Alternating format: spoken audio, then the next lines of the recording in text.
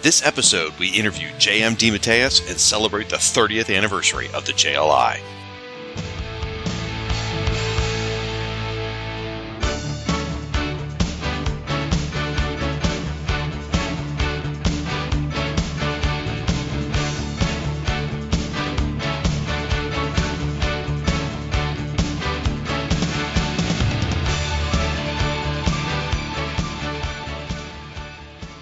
Hello, and welcome to a very special episode of the Justice League International Bwahaha Podcast, a proud member of the Fire and Water Podcast Network. My name's the Irredeemable Shag, and I'll be your host for today's celebration. That's right, folks, we're having a party to celebrate the 30th anniversary of the JLI.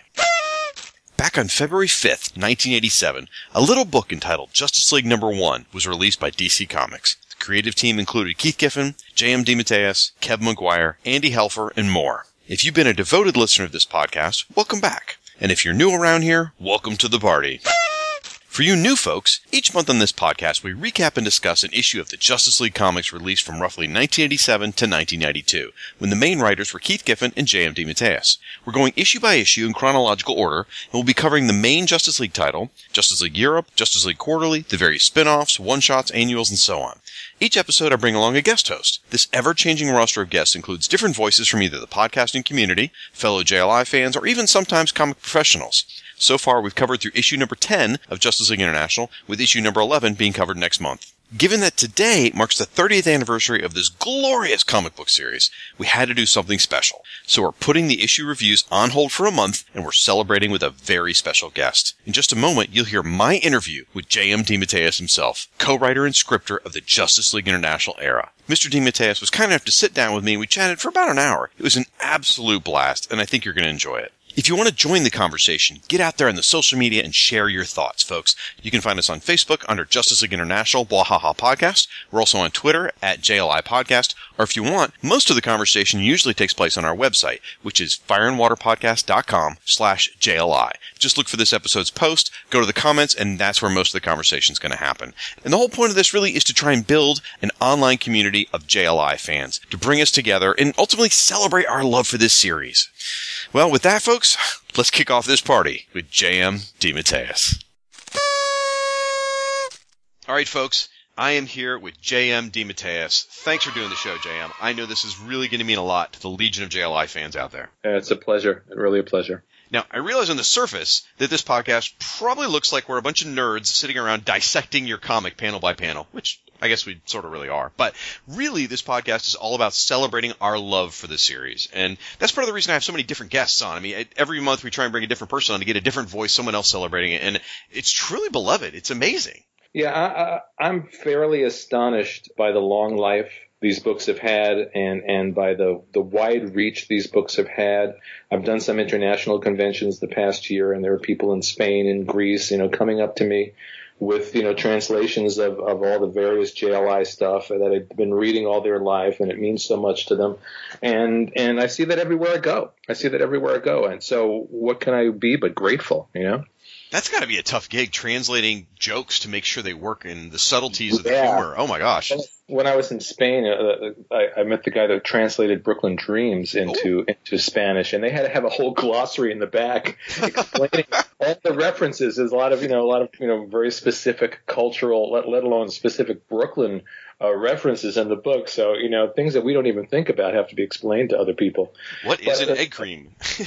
Right, exactly. They probably had to do 2 pages on that, In fact, I'm reading Brooklyn Dreams again right now. I bought it when it first came out, and it's in my long boxes somewhere, but just got it digitally and rereading it, and it got on Comixology. It's so good, so amazing. Yeah. IDW did a beautiful new hardcover edition about 2 years ago that's just the best-looking edition we've had so far. Yeah, it looks great. It's fun to go back and read. You forget how amazing these old comics are. You read the current stuff, and the study of JLI is a perfect example. Well, I know your time is limited, and I don't mean to keep you and ramble on here, so let's get right to it.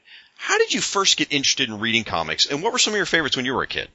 I've said this before. I don't remember a time when I wasn't reading comics. As long as I remember being able to read, or maybe even before that, and pick up something and look at the pictures. And for the life of me, I don't know who turned me on to them.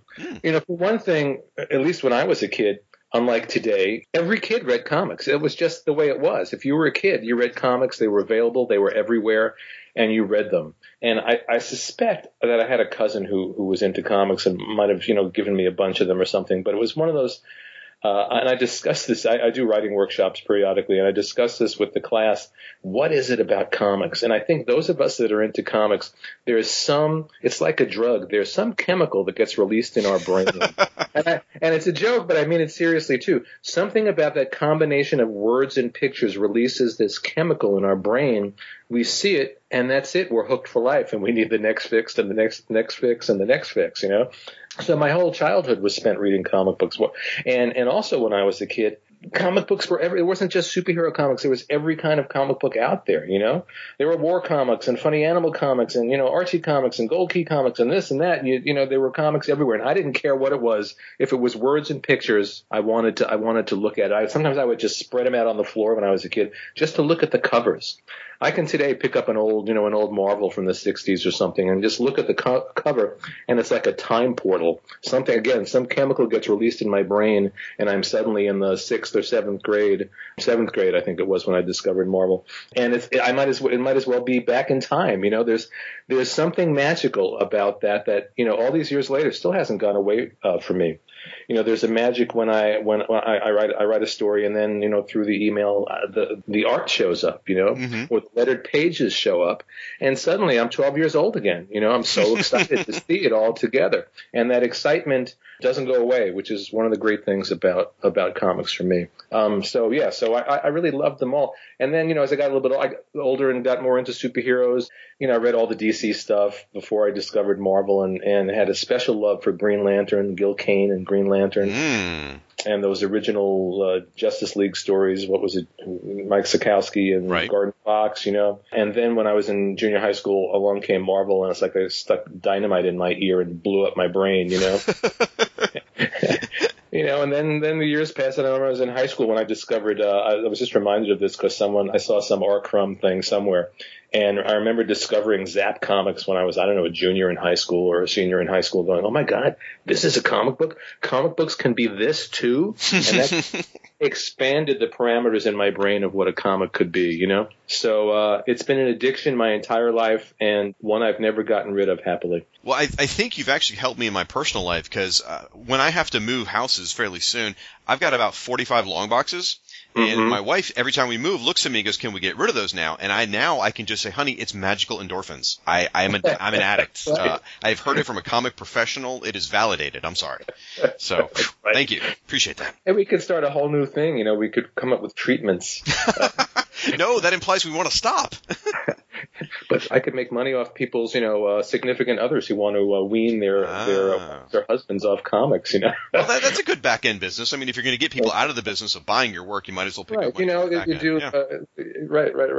Do like a 2-week treatment, charge people $10,000. I think we're onto something here. Sign my name up, please. So when you're reading all these things, when did you make the decision, or what was it that made you decide you wanted to write these things? I was always creative. That's just, it's just who I am. As a kid, my first love was actually drawing. I spent a good part of my childhood on the floor, with paper and crayons and markers or whatever, drawing. That was my passion. So I was always drawing. Then I got turned on to music, and I think I was in the 5th grade after I saw the Beatles for the first time. Took guitar lessons, started singing and writing songs and playing in bands while I was still drawing, and then I started writing. So it was always there in me. I was always looking for creative expression. And since I loved comics so much, my goal was never to be just a comic book guy, But that was certainly one of the goals along the way. And so it was only natural that I would decide at some point to at least attempt to get my foot in the door, which was a fairly lengthy process. Now, that was a DC anthology book first, wasn't it? One of the weird work tales or something? Before that, when I was I think I was 8, there's a process to it. I was 18 years old. I don't think I'd ever seen a comic book script in my life. And I decided I was going to write a sample and send it off to Marvel. You know what I mean? Okay. I don't even remember what it was a sample of. and sent it in and got back just the most dismissive letter. I mean, which in retrospect, it really wasn't very nice of them. You can always put a kind word in there, but this was not a kind letter. I'm just assuming it was an assistant editor who was having a really, really bad day, Right. And then the darn next it, Roy year, Thomas. What? No, it wasn't Roy Thomas. I'm just kidding. And that person did go on to be a fairly well-known comic book writer, but we shall leave his name out of it. And then the next year when I was like 19, DC was starting an apprenticeship program, which was like really cool, where they were taking, newbies who knew nothing and they were going to train them. And they actually sent a sort of script formatting sample. And I always look back like with my jaw dropping, because what I decided I would write as a sample would be a Justice League story. Okay. So team books are difficult to write on the best of days with years of experience. But when you don't know what the hell you're doing to sit down and write a Justice League story, it's insane. But the great thing was, I didn't get into the program, and that was fine, but I got feedback, intelligent feedback, which was very encouraging. And long story short, eventually I wrote to DC. I actually got, through someone I knew at Marvel, I had a couple of stories published in Crazy Magazine. How's that for a start? Okay. To start at the bottom and work your way to the top, But I was very, very grateful, and I got a check with Spider-Man's face on it, But that didn't do anything for me in terms of getting me in with the comic book side of Marvel, so that wasn't working. And I just sent a blind letter into DC. And I sent a letter, and I had a bunch of samples. I had a Superman sample, a Plastic Man sample, which is sort of pre-JLI goofy humor, and an original thing of mine called Stardust, which eventually evolved into Moonshadow. Oh, wow. Okay. Years later, very, very different in its early stages, And they basically wrote back and said, hey, we're not going to buy Superman stories from some guy we've never heard of, but Paul Levitz is looking for stuff for the anthology books, which are things like Weird War Tales and House of Mystery and House of Secrets and, Weird Housewives or whatever else they had. And I had never read those books in my life, so I ran out and I bought a bunch of copies, read them, and then sent Paul a bunch of not plots, I guess they were just short pitches, maybe a page each. I still have the letter from Paul that came back and tore my plots to shreds, criticized my typing. Really just eviscerated. But at the very end, it said, feel free to submit again. Okay. And, when you're starting out, at least the way I was, you just look for any little door that's open. Mm-hmm. And he said, feel free to submit again. So I did. And, looking back also, as someone pointed out to me, the very fact that Paul even took the time to sit down to read and critique these things says a lot about Paul, And so I sent in some more ideas, he critiqued them again. And then finally, since I was living in Brooklyn and DC was in Manhattan, I went up to the office. And we sat down, we bounced some things around. I had an idea that he liked, and long story short, he bought it. Awesome. And I will never forget Paul Levitz turning to me, shaking my hand, and saying, "Welcome to the business," which was like just a great moment, That's fantastic. That's Paul awesome. was all of 9 at the time, and I'm only slightly exaggerating, He started working there when he was in high school. Right. He could barely grow a mustache. So, and that was the beginning, of a career that's led me, through comics and TV and movies and books, and it was all through that door. Wow. Well, speaking of landing gigs, how did you land the gig writing and closing up shop on the classic Justice League of America, and then how did that dovetail into the relaunch of Justice League? As I remember, it was all because of Andy Helfer, let's start right off the bat. There'd be no Justice League as we know it, JLI, without Andy Helfer. He was the linchpin of the whole team. I think a different editor in that position and the book wouldn't have been half as good. One of the best editors to ever sit behind a desk at DC or anywhere, and one of the best people. Andy and I actually, we found out after we met, grew up across the street from each other, but he was like 5 years younger than me, so we'd never interacted, but we literally were across the street from each other through our childhoods, which is amazing. I'm going to look for him in the background of the Brooklyn Dreams now. That's right. I should have done that. Well, and he was, he ran Paradox or Press when he was, when we was in Brooklyn. So that was like really beautiful symmetry that he got behind that, But, I knew Andy from when he was an intern at DC, and we became buddies right away and worked together. And I guess Jerry Conway had left Justice League. Mm-hmm. And it was right at the time when I had just left Marvel. I had been under contract at Marvel for quite a few years, and I left there. And basically, I needed some work. He said, "Hey, Conway just left. I need somebody to step in and do this." So I stepped in. I finished off some story that Jerry had started, and then they asked me to do the end of the Justice League story where we killed off Vibe and whoever else, Steel. That one really stuck. Well, hey, it's comic books. No death is going to stick. That's right. Once Bucky came back, all bets were off. And so that, so I wrote that and I had a good time. Worked with, I think Luke Ross drew that. Mm-hmm. And then I guess behind the scenes they were plotting this new, relaunch through Legends of a new Justice League. And at some point, Andy called me and said, Giffen is plotting this. I think originally Keith wanted to write the whole thing. Mm-hmm. And he did not feel confident at that point that he could handle the whole deal. Looking back, I think he could have done it easily. I think it was just a question not of talent and ability, but of self-confidence, Okay. And so Andy sent me Keith's first plot, which was more than a plot. It was like, half a script, really, Mm-hmm. and said, we come in and, finish this up and clean it up and add to it and blah, blah, blah, blah, blah. And I said, you don't need me. I mean, this is the first 6 months of Justice League was me arguing, going, you don't need me. I don't need to do this, really. Yes, we need you. Please, Keith wants you to do it and blah, blah, blah, blah, blah. So, I did the first issue and then, and then we're working on the second. And suddenly, it was a gig. But I actually tried to quit a couple of times in the beginning. I've told this story before, and it makes me seem like an idiot because I absolutely was. I had, just come off Moonshadow and Blood and all these deep personal projects that I ripped from the deeps of my soul, blah, blah, blah.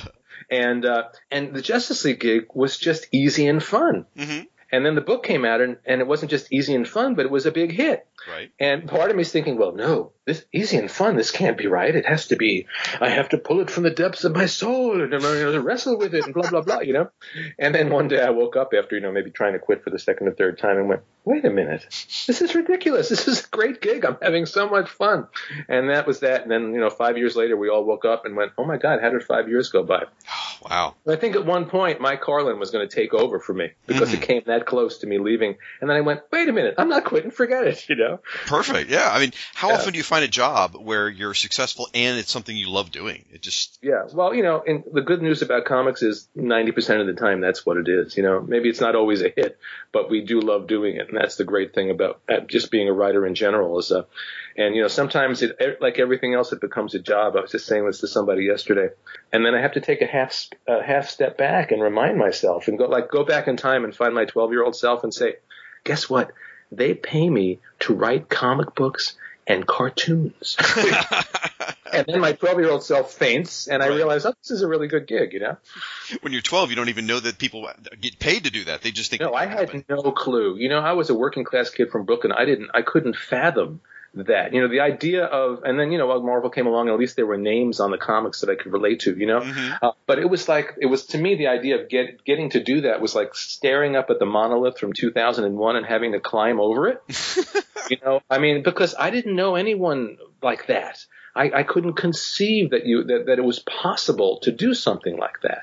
And, you add that to the mix and then you look back and you feel really, really grateful. So with JLI, where did the funny come from? I mean, at what point in the stage was that already in Keith's plot outline? Did it just organically happen? Keith and Andy will say that they never, when they mapped out the basic idea, the idea was not to do funny superheroes ever. It was just to do a fun superhero book. Mm-hmm. Keith, by his nature, there's a lighter touch, there's humor that's always going to be in there. I have that side of myself, and I picked up on what Keith was doing. So my standing joke is that, and it's only half a joke, is that my job is to take some funny thing that Keith does in the plot and then spend 22 pages beating it into the ground, and repeat that joke over and over and over and over and over again because nothing works better than a running gag, right? But so it just sort of naturally evolved, and I think it really evolved less through us than through the characters. Okay. What my job a lot of the times is to get the characters talking to each other. Keith has the plot set up. He's got some really basic dialogue there, a couple of gags here and there. And Keith's plots are like rock solid. You don't have to worry about the plots. Everything is there. And my job is to get the characters talking to each other and getting them to come alive on the page. And once they start talking, just as it is with people in real life, chemistry evolves between the characters, and then we follow them. We follow the chemistry. Beetle and Booster, we didn't sit down and go, we'll make them the core of the book, and their friendship is going to be blah, blah, blah, blah, blah.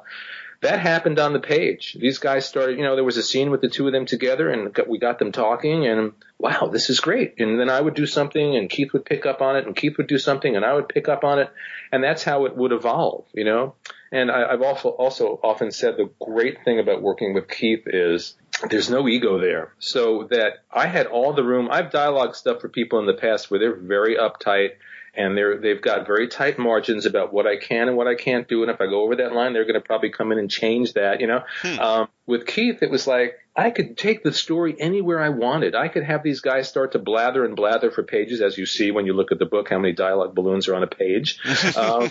And I could introduce new plot lines and, all kinds of things could happen through the dialogue, And then Keith, rather than going, what have you done to my plot, would pick up and go, that's really cool. And he would build on it the next thing. And then he would do 20 things that surprised me. Keith and I will talk about the plot to something, and I think it's all nailed down. Then he goes off and does whatever the hell he wants, Creates something brilliant, tosses it to me, and I do what I want, and then toss it to him, And that's how that worked, That's how it worked. And then we had Andy in the middle, who, if I ran on too much, he knew how to slice and dice dialogue better than anybody. He knew how to grab Keith by the collar when Keith was leaping off the edge of a cliff, And so, he was the glue that held it together. And then we were lucky enough to get Kevin. Right. Who had done practically nothing at that point in his career. Maybe he'd had one published job before that. And who was the absolute perfect person for the book, because his whole thing was character interaction, reactions, facial expressions, which sold the humanity and the humor. We talk about the humor, but the humor really was a doorway into the humanity of the characters. Those people were very, very real to me because of the humor, because they were like people that I knew. I always say they were like, when I was 20 years old in Brooklyn, hanging out on a Saturday night with my friends, and everybody, just throwing jokes back and forth and humiliating each other and having a good time, Well, I often say when I'm talking about the series is the humor is what made them real, and then it makes things like when something horrific happens, like when Beetle got brainwashed or whatever, it hurts that much more because you care about these as characters, as people, not just as guys in tights running around. Exactly. And, the truth is in life, even in the darkest times, and sometimes especially in the darkest times, we turn to humor. Yeah. It's just who we are as people.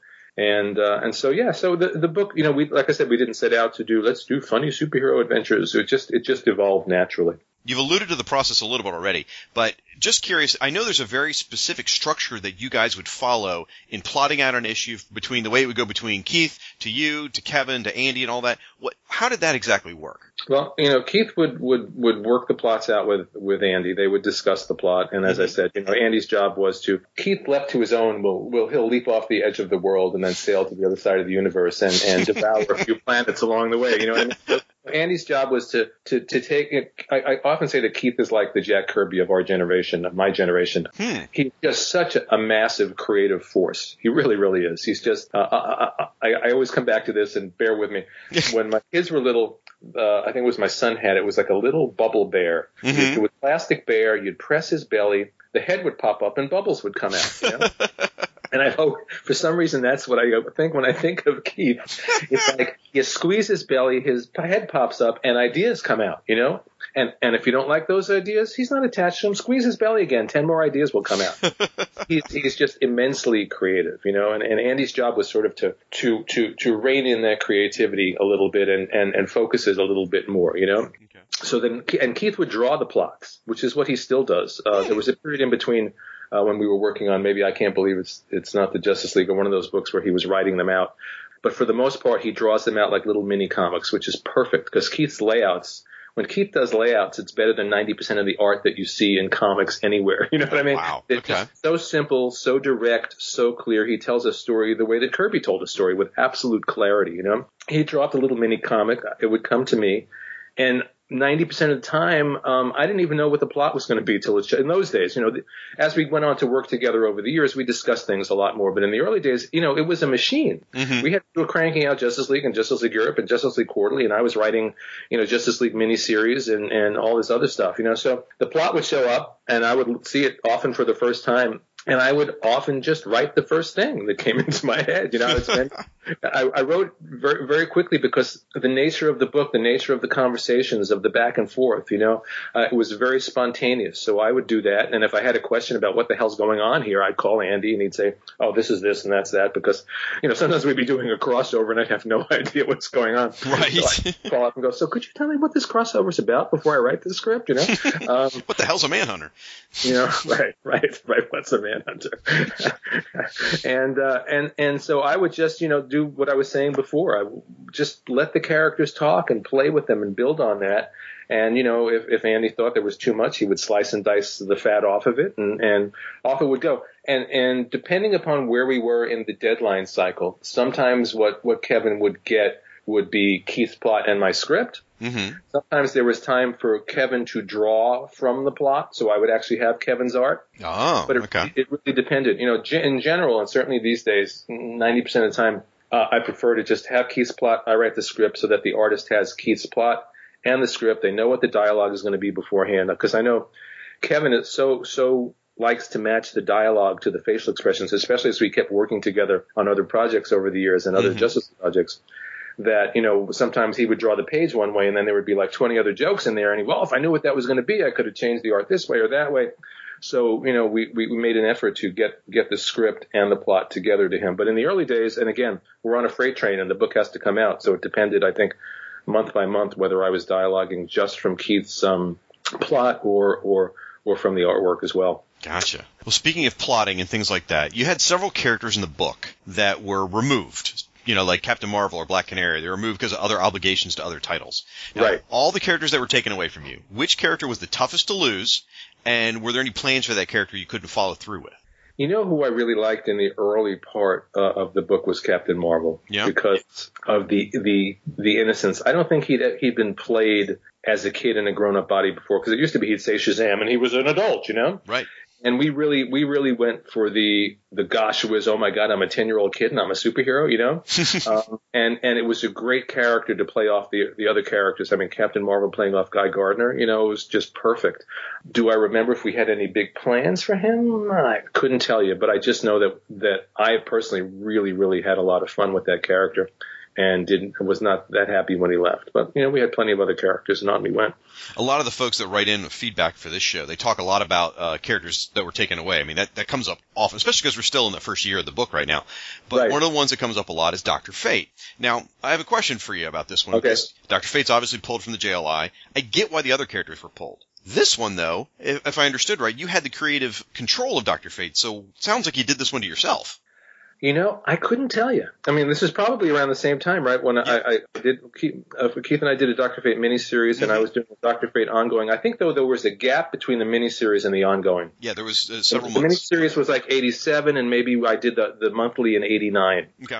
So it's very possible that the decision to pull Dr. Fate out was not mine.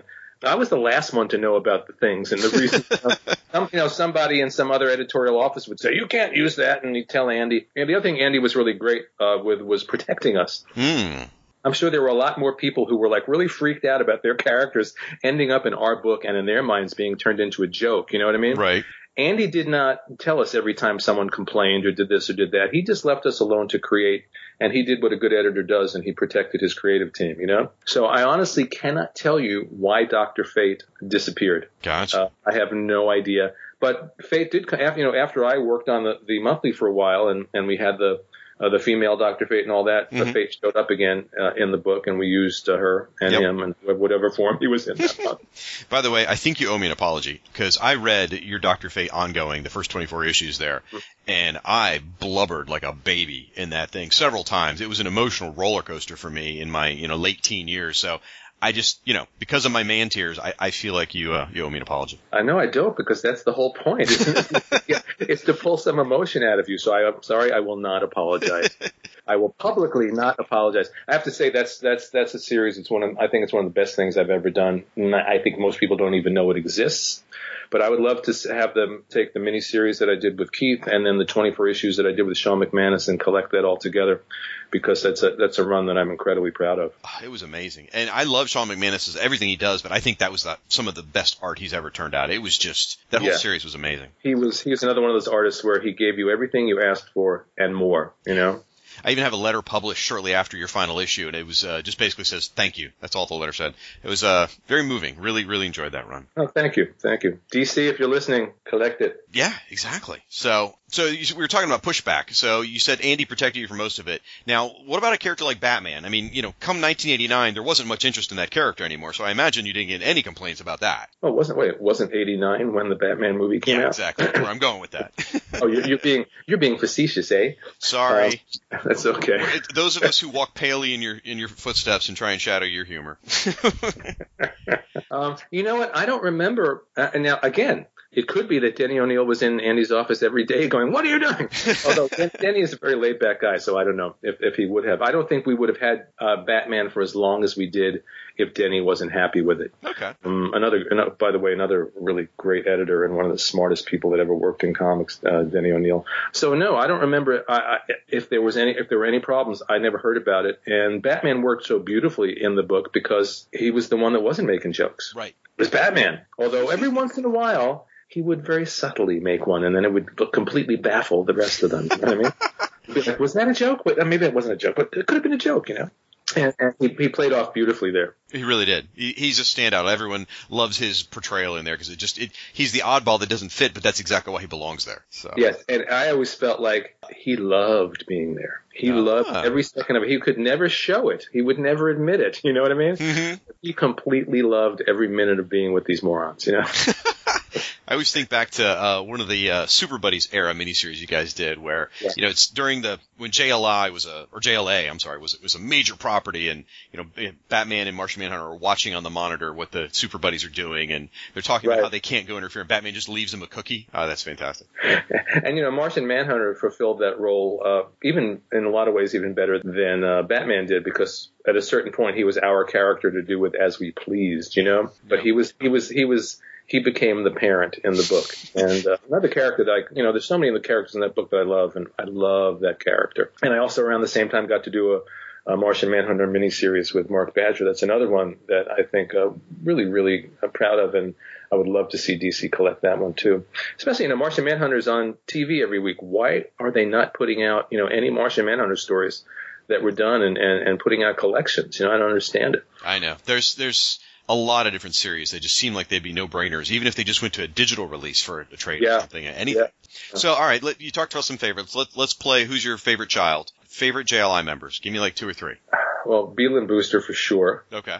Because, in so many ways they're the heart and soul of the book. And if I had to pick one of those two, I'd go with Beetle, because I think somehow I connected more to him. But I love them both, and I love the banter, and I love that we continued to play with them, and later on when we got to formerly known as the Justice League, and I think it was it Beetle who decided he was going to be mature now and he wasn't going to be silly, and and suddenly Booster is like was the dummy on the team, you know what I mean? And then he kind of woke up like, well, I'm not stupid. They continued to evolve, and right to the point where we pulled them into Justice League 3001. We got to continue to play with them for so many years. So I love those characters. Martian Manhunter, I adore. I would write a Martian Manhunter book tomorrow if anyone asked me. And Nort, the greatest character in the history of comic books. Of course. My daughter would agree with you.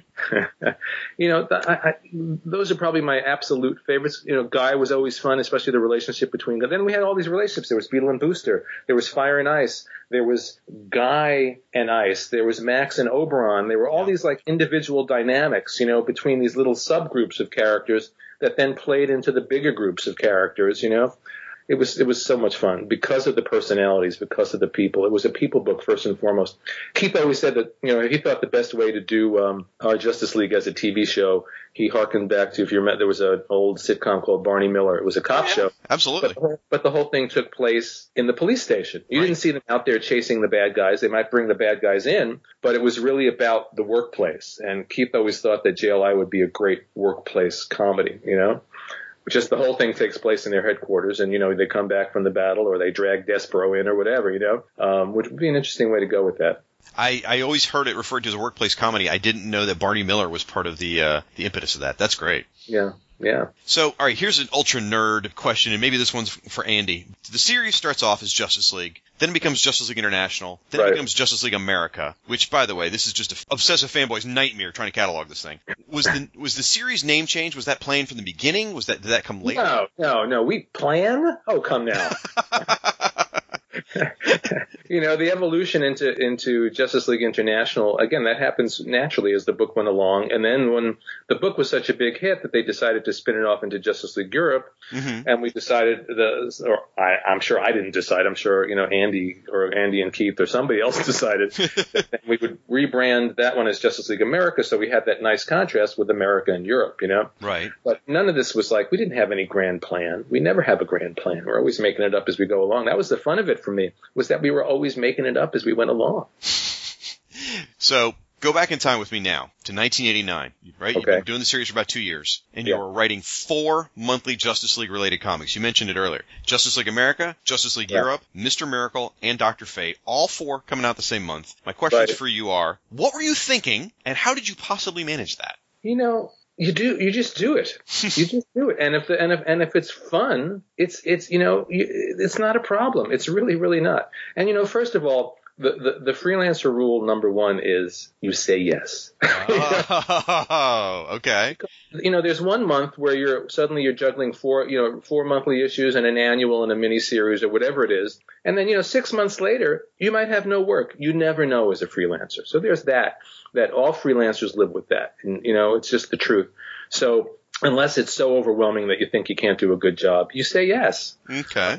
And, at that point, those characters were just my world, And I was also probably at the same time doing stuff for Vertigo as well. Probably true. I was getting my superhero thing out of the way with those characters, and then I did a whole series of things for Vertigo in the same period of time. You do it because it's fun. You do it because you love it. And if at any point I wouldn't be able to do it, which is at a certain point I got off Justice League Europe because probably it was 1 book too many, or not that it was 1 book too many, it was a little too much Justice League. Okay. Don't forget there was also Justice League Quarterly, which had 80-page stories sometimes, and miniseries like Martian Manhunter and and other things. There was a lot going on there. It was fun, and it was a great era and a great period of time to be working in the business. Well, the day this interview comes out, it will mark the 30th anniversary of the release of Justice League number 1, February 5th, 1987. So first off, congratulations and happy anniversary. Thank you. It's amazing that I'm only 35. I'm astounded. You don't look a day over 25. Now, you've written the JLI during their comic book heyday, which is what we've been talking about. Yeah. You returned for the Super Buddies era, with those big series. You've reimagined the characters for Justice League 3000 and 3001, which, by the way, I love. And you've even written the JLI for television. Yeah. Now, looking back through the lens of time, what do you think about those early issues of JLI now? And which era or stories do you feel like where you guys were at your personal best? Oh, that's really interesting. That's interesting. It's hard to be objective about any of this stuff. When I go back and I read the old stuff, what I really like to see is the evolution. Because if you look at the early issues, it was an adventure comic with a little bit of humor. Yeah. And I think at a certain point it shifted into a humor comic with some adventure, And then we would flip back again, because what we always like to do is flip things around, get you laughing, and then suddenly turn the page and have some horrible thing happen, Right. So the early issues, you see it's an evolution. Look at Kevin's art then and look at Kevin's art now. Well, it was great then, but look at what he's capable of doing now, and it's like off the charts, Right. I think in some ways what I really enjoyed the most was formerly known as the Justice League. Okay. Because you have to understand, like I said, this was a well-oiled machine, a bunch of freelancers, doing their best, and then we did it for 5 years, and then it was over. Mm-hmm. We didn't work together again for 10 years. Wow. And I'm sure if you spoke to any of us in that 10-year gap, we all would have said, hey, that was fun. I loved working with those guys. But we didn't necessarily think that what we did or what we had was anything, super special. Okay. It was not until we got back together to work on formerly known as Justice League that we all kind of went, wow, there's something here. You know what I mean? It's like if you're in a band, the band breaks up, and then suddenly you get back together and you start to play, and that chemistry starts to happen, and it's really astonishing. I was actually terrified a little terrified, not wildly terrified, going into that project, because I kept thinking of those bad TV reunion movies, Return to Mayberry or right. Mary and Rhoda, whatever, Right. It's like, what if we get back together and this thing really sucks, and we just, and within like 3 pages, everything just clicked again, Mm-hmm. and we had all evolved in our skill levels in those 10 years, Kevin was a much better artist. I hope I was much better with dialogue. Keith had just continued to grow, and we just had it. It just clicked, and we had it, and we all kind of went, we need to keep doing this, along with that, we also worked with Keith and Kevin for a short time on Metal Men. Right. Which a lot of people probably don't even know that we did, but it may be one of my single favorite things we've ever done. I think that book really? was so suited to what we could do that I could have done that for 5 years as well, Yeah. We went to Marvel and we did the Defenders together. And of course, Keith and I have worked on so many things together, Hero Squared, and now we're doing Scooby and Justice League 3000 and 3001. And I mean, so it just continues to grow. But I guess in terms of the Justice League stuff, I think it was the magic of coming back together. I can't believe it's not the Justice League. Oh, no. Formerly known as Justice League. I got them mixed up in my head. Formerly known. And then on top of that, we won an Eisner for it. So I know. It was like we won a what? Well, I think the combination of obviously the time passing and, as you mentioned, everyone's skill and probably stories building up and everything, I think history also helped you a bit there because somewhere around, 1997 or so, when Grant Morrison's JLA was huge, it's like the world turned on JLI for a while. They were like, oh, that's the funny Justice League. We don't need that anymore. We need the JLA, and that was big and splashy for a few years. And then everyone kind of came back around shortly before, formerly known as Justice League, and kind of went, oh, wait a minute. No, those were great comics. They were funny, sure, but there's a lot more going on. And so I think time helps you guys as well. And yeah. And then there was the period after that where they sort of turned on us again, and they started Max Lord became a bad guy and Blue Beetle's brains out, and Blue Beetle's brains. That little pun there, I just realized.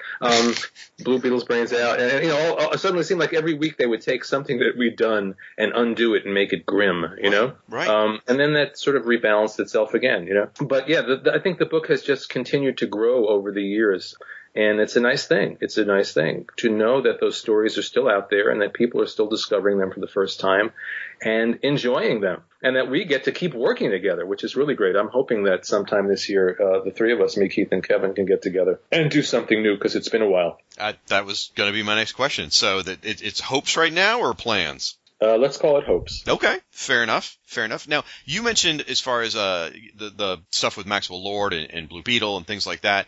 Folks, if you haven't read Justice League 3000 or 3001, I preach about this all the time. Not only is it a phenomenal series in and of its own, not only does it flip itself constantly so you don't know what to expect one month to the next, there is a period of time there that really feels like they just took the Super Buddies, and tell me if I'm wrong here, but it feels like you took the Super Buddies continuity, and then everything else DC did to sort of darken those characters, you said, we're just going to ignore that and do our own story. Because what we decided was we existed in our own continuity. We had nothing to do with, we were in universe bwahaha over there in the corner. And we were picking up from where we left off. So if Beetle and Booster showed up or if Fire and Ice showed up, they're the Beetle and Booster and Fire Ice that we left behind, and all that stuff in between never happened.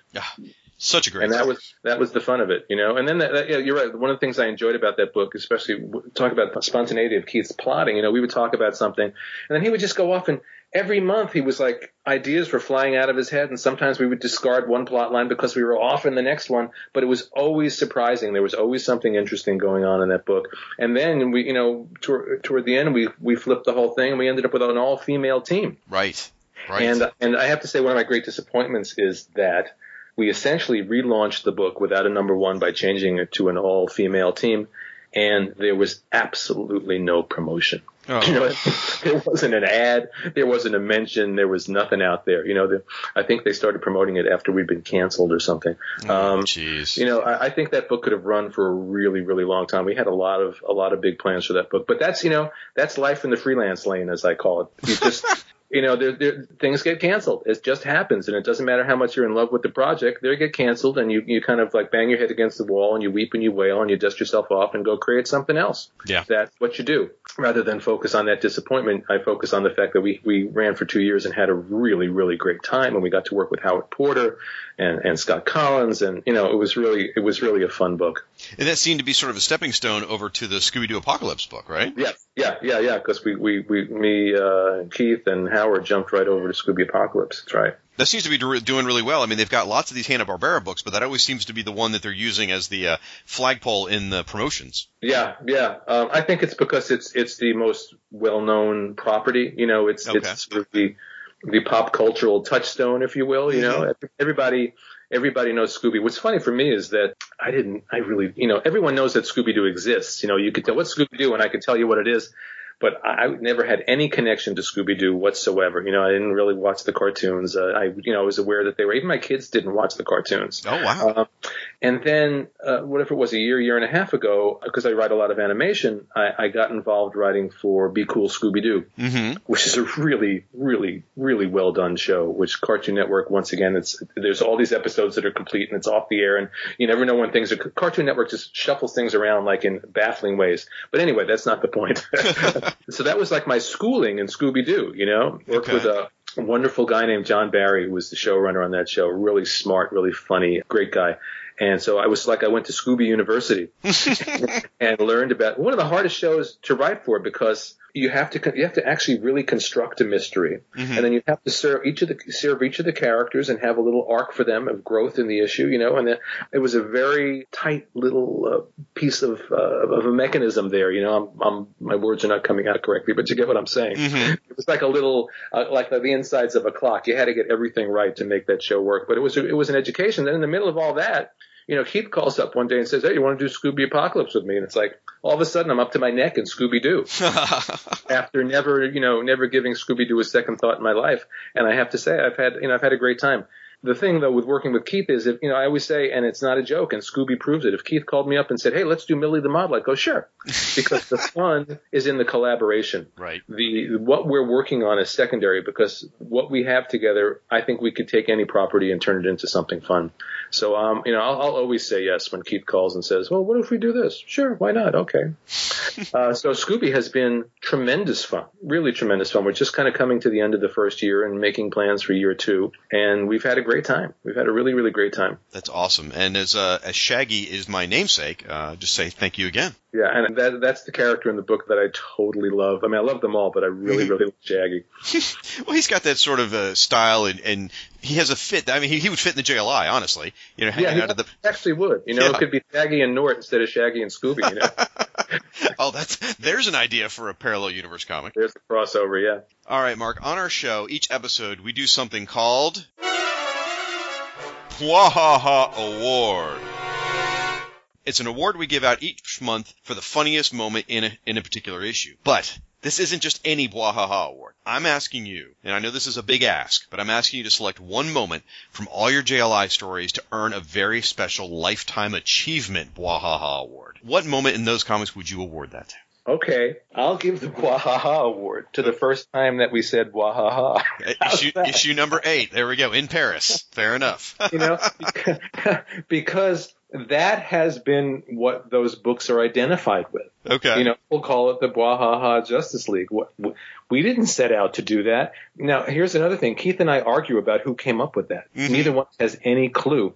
My memory is that Keith had one character in that issue say Bwahaha when he laughed. Mm-hmm. And something about that, like, rooted in my brain. So, as I said before, what I do is I take these things and I beat it into the ground. And so Bwahaha became our go-to laugh. Right. Keith thinks that I put it in first and that he picked up on it. So neither one of us knows, which is kind of great. So we can leave it out in the realm of mystery. As Keith said, he could go dig out because he has the old plot somewhere. He could dig out the plot and find out, but he doesn't want to know. He likes the idea that neither one of us knows. But so we have so been identified with those phrases. I imagine one day, on our graves it'll be Bwahaha. Then again, maybe not. I don't know. I don't know if I want that. But I think that since that so identifies this particular brand of the Justice League, I think that gets the Bwahaha Award. That is, I think, rightfully earned. Rightfully earned. So for those of you keeping track at home, yes, that's issue number 8, and it's when Beetle and Booster are hitting on Catherine Colbert, and Booster goes down in flames, and Beetle can't stop laughing about it. So right. And then it would be interesting to track it from issue to issue to see how Bwahaha picked up momentum to the point where it became like, a foundation of the book, Yeah, we'll start watching for that in our issues. We're not too far off when issue 8, when we talked about it, so I'll look for that. So maybe you could write a dissertation on the evolution of Bwahaha. There's a reason I do podcasts instead of writing things. Right. So going from laughter to otherwise, you've written some very deeply spiritual work. Dr. Fate, The Spectre, Seekers into Mystery, even your 1997 musical album, How Many Lifetimes? Mm-hmm. Now, spiritual beliefs are one of those topics, like politics, that can be kind of challenging to discuss because you just don't know how people are going to react. Now, are you nervous when you put your spiritual beliefs out there, or is it rewarding? And as a writer, how do you switch gears from Bwahaha to, discussing Indian philosophies, things like that? Yeah. I'm never nervous about it. People will receive it how they receive it. And I'm not trying to convince or convert anybody. I'm just... As a writer, you go to your passions. You go to your deepest beliefs. I mean, if you sorted through Justice League with a different lens, you could find my beliefs and Keith's beliefs, intertwining and working their way through there. Even though it seems like it's just sort of a lighthearted escapade, a writer can't help but pour themselves into their work. And then the more personal the work gets, the more blatant that becomes. But every writer has themes that they return to, philosophies that they return to, ideas that they return to, And to me, the essence of being a writer, I tell my students in my classes, it's about, you have to take a knife, you need to cut into your chest, and you need to bleed on the pages. You need to put the deepest part of yourselves. You need to be able to put on the page things that you wouldn't even tell to your friend, but you'll put it on the page. Brooklyn Dreams that way was really like a tightrope for me. There were times I was writing it. The actual writing was easy because there were stories of my life that I knew, and could tell very easily. But the fact that I was putting some of these things down on the page was what was like, whoa, I'm up here on this tightrope and it's a little scary here, But that's what writing should be. That's what writing should be. It's funny, even with the Justice League, Andy Helfer had a joke, and I hope he was joking. He said, anybody could do what you do on this book. You're the only one that has the balls to put it on the paper, And there's a measure of truth in that for all writing. The difference between someone who's going to do this for a living and someone who won't. The other person may even have the skill, but do you have the courage to put it on the page? So yes, I will share my spiritual perspectives because I'm writing about life. And the same way that I write, I like to get into the characters in a deeply psychological way because these things are important. These are the things that obsess and interest me, and I'm going to write about what obsesses and interests me. And if people respond to it, all the better. And if they don't, that's their choice with anything. There are people that don't like JLI. They don't like this funny stuff. So you can't control how people are going to receive things. At the same time, like I said, the goal is never to preach, convert, or anything like that, but just to share what I'm feeling. And, our popular culture can get very dark sometimes, and then when you get into these fantasy and comics, I always say it's like, well, we see all these journeys to hell. Characters are always going to hell, and you go to in movies and they do spiritual stories, but they're always fighting demons or whatever. Like where's God in all this? How come we're comfortable talking about the devil, but we can't talk about God in some form? How can we? And so we're willing to leave people sort of burning in the fires of hell, fighting with demons, but we don't want to leave them hope in the light, and the ultimate goal for anything that I do is I always say I'm willing to go into the dark and crawl through the tunnel and crawl through glass, but I want to, with a story, my goal is to come out the other side into the light. I want to give people hope, Mm-hmm. And I could go on and on about that, but we don't have to. As for how to switch gears, you know what? It's fairly effortless for me. It just is. It's a different. Every story is different, writing a Spider-Man story, it's a very psychologically driven superhero story versus doing Seekers into the Mystery, which I have to plug. The new Seekers into the Mystery collection just came out today. It's all 15 issues of Seekers collected for the first time. It's massive, and I'm so happy to finally see it out there. Oh, that's great.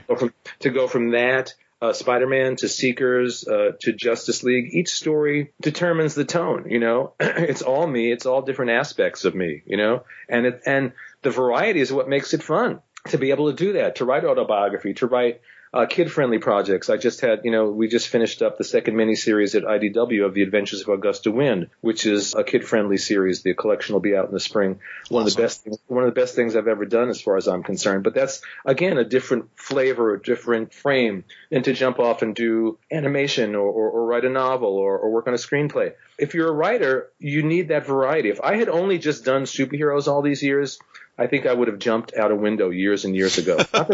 Not that I don't love them. Obviously, I couldn't still be doing it if I didn't love them. But it's the variety. It was the being able to, even when I was under contract at Marvel, I had a clause in my contract that I could still write for Vertigo. Oh, okay. Because I needed to have that contrast. I needed to be able to jump and do something different, something more personal, So, yeah, the flipping back and forth is pretty easy. Well, speaking of those deeply personal projects, I mean, a lot of folks know you for your superhero work, your Spider-Man, your Captain America, your Justice League, and different things like that. But there's a whole bunch of other stuff we've sort of touched on. We mentioned Brooklyn Dreams, we mentioned Seekers into Mystery, things like that. I wanted you to have a second to just talk to the people and tell them some of the stuff you've done might be off the beaten path, but that you feel really strongly about and that they should check out. Right. Well, I mentioned Seekers, which just came out literally, as we're recording today, although by the time this plays, it'll be out for a couple of weeks. Who's releasing that, by the way? Who's publishing it this time?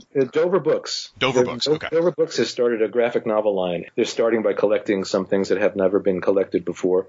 Seekers, we've got art by John J. Muth, Michael Zulli, Jill Thompson, Glenn Barr, who I worked on Brooklyn Dreams with. Just phenomenal artwork, and it's a very odd, deeply personal, very magical story in its weird way, and one of my favorite projects ever.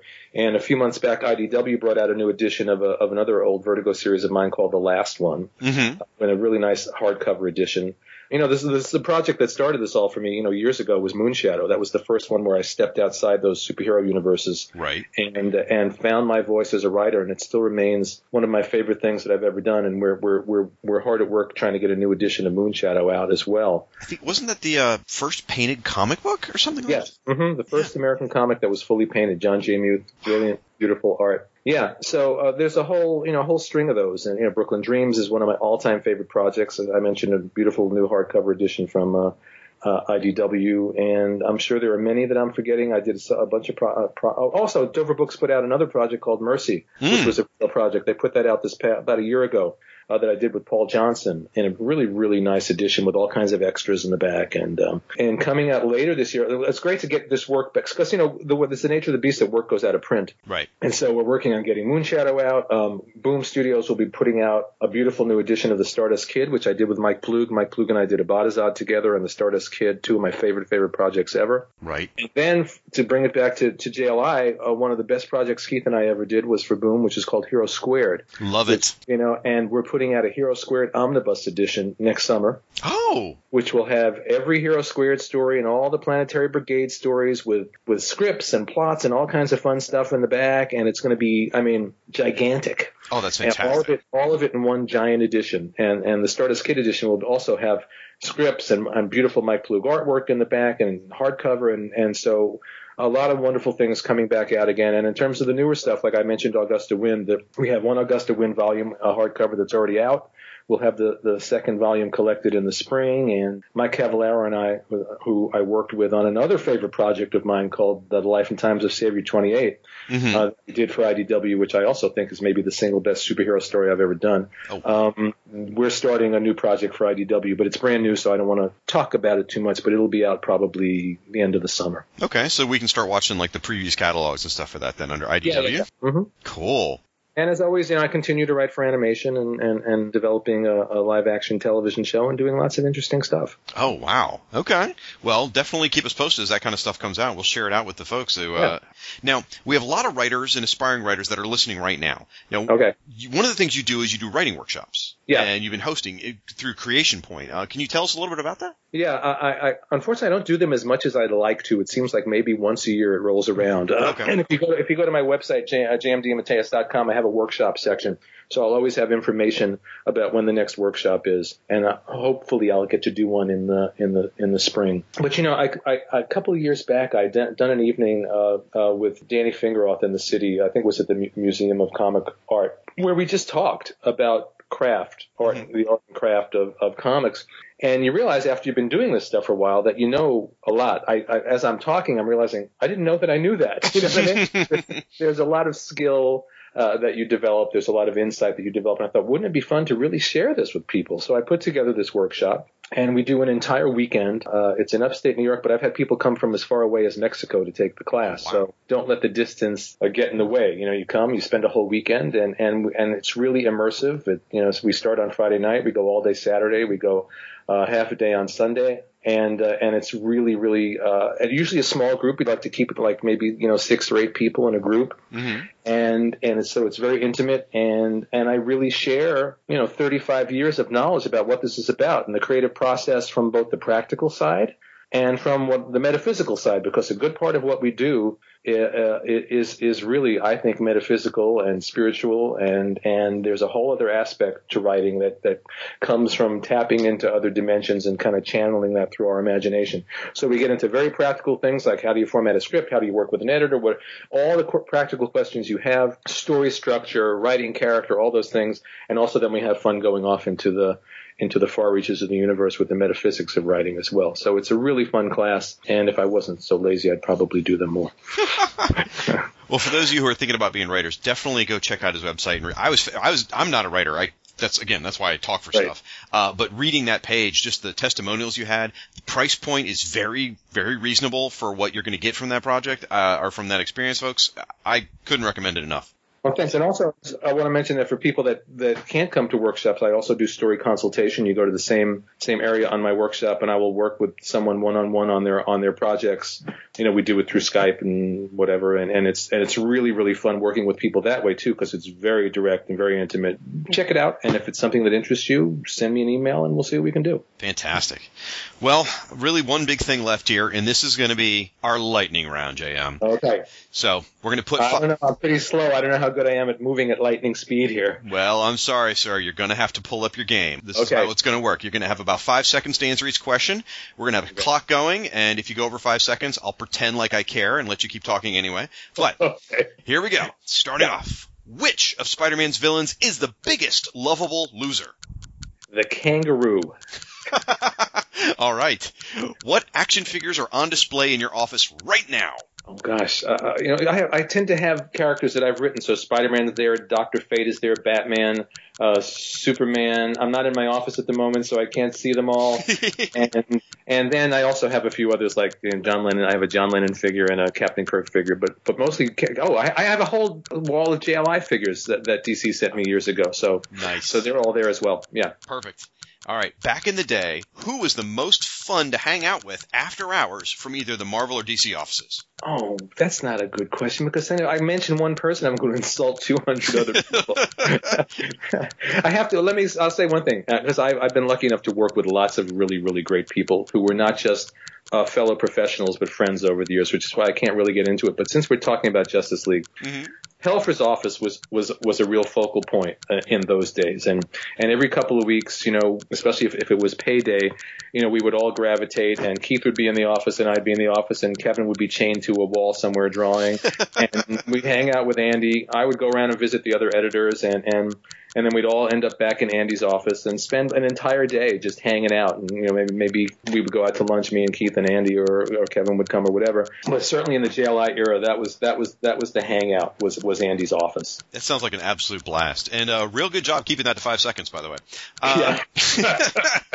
So, how do you pronounce Colonel Ruman Hajarfti? How do you say that? Hajarfti. Really? Never would have guessed that in a million years. Okay. Yeah. It's so funny because I happened to turn on Netflix a random Young Justice cartoon the other day, and he was in it. And no way! He's in this.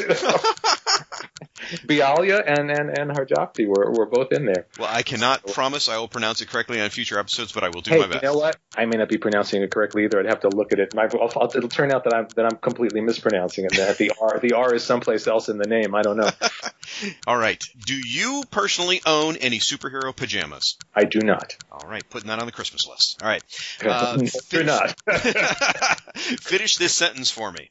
While writing the Spider-Man clone saga, I was told that the one true Spider-Man was... Ben Reilly. Really? Okay. I knew it.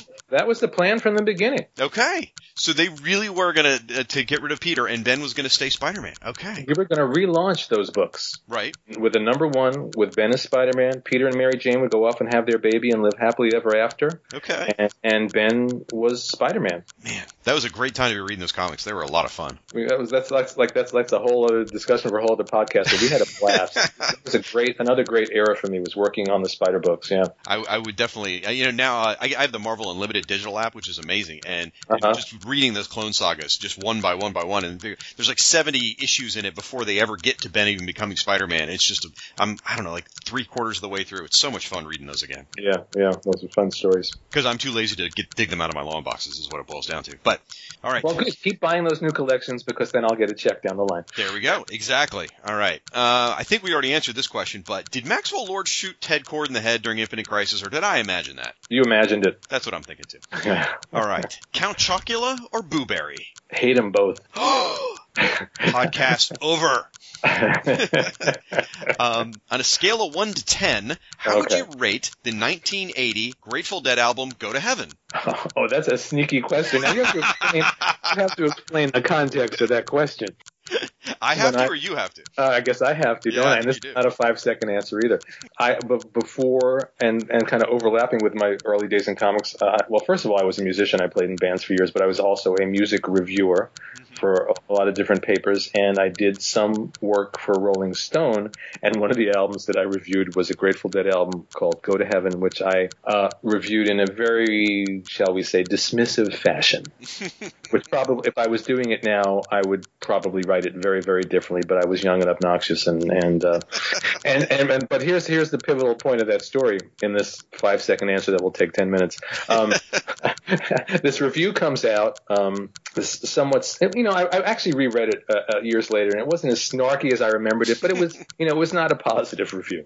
And I get this package in the mail from Rolling Stone stuffed with letters from Grateful Dead fans who have, because you're at home talking to your friends, you're an opinionated jackass, and I love having opinions, and I love reading critics, and I love talking about movies and books and being as big an opinionated asshole as anybody else in the room. But when you put it in print, and when you put it in print in Rolling Stone, which, has a very big circulation and probably had a much bigger circulation then than it does now, people take it far more seriously than when you're sitting in the room with your friends, And these letters, most of them weren't even angry. They were wounded. Aww. It was as if I had written something horrible about their mothers. Oh, wow. And I read these letters and I felt terrible. And that was the moment when I went, you know what? I do not want to be the guy sitting around criticizing other people's art. I want to be the guy who's creating the art and being criticized, Okay. I certainly had my share of it over the years, But and I have great respect for critics, for I should say for the critics that write with real intelligence and insight, Mm-hmm. The problem with the internet is now anybody can go online and call themselves a critic, and that doesn't make you a critic, Right. But there are really, really good people out there that really know how to write about comics and books and movies and music and write with real insight and intelligence, and that I really, really respect. But for me, I came to a point where I said, I don't want to do this anymore. I want to be the creator, not the guy that's being judged. So that's the answer to your question about the Grateful Dead. I'd probably give it a positive review now because I'd be too guilty to give it a negative one. Fair enough. Sorry for the sneaky question. Had to slip it in there. Yeah. What is the most unusual thing you've been asked to autograph? Captain America's shield.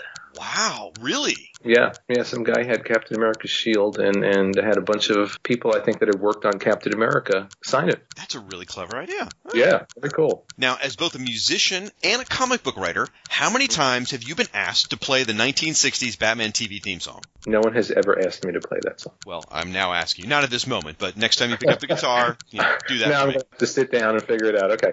It's probably not that hard, is it? My father could play it on a guitar, so it can't be that difficult. All right, last one. You are in a life or death situation, and you have some big decisions to make. With you are Nort, General Glory, and Elron. One of them you have to save, one of them you have to let die, and one of them you have to let become a supervillain. Which fate do you choose for each of them? I will let Elrond die because he's a robot and we can probably put him back together.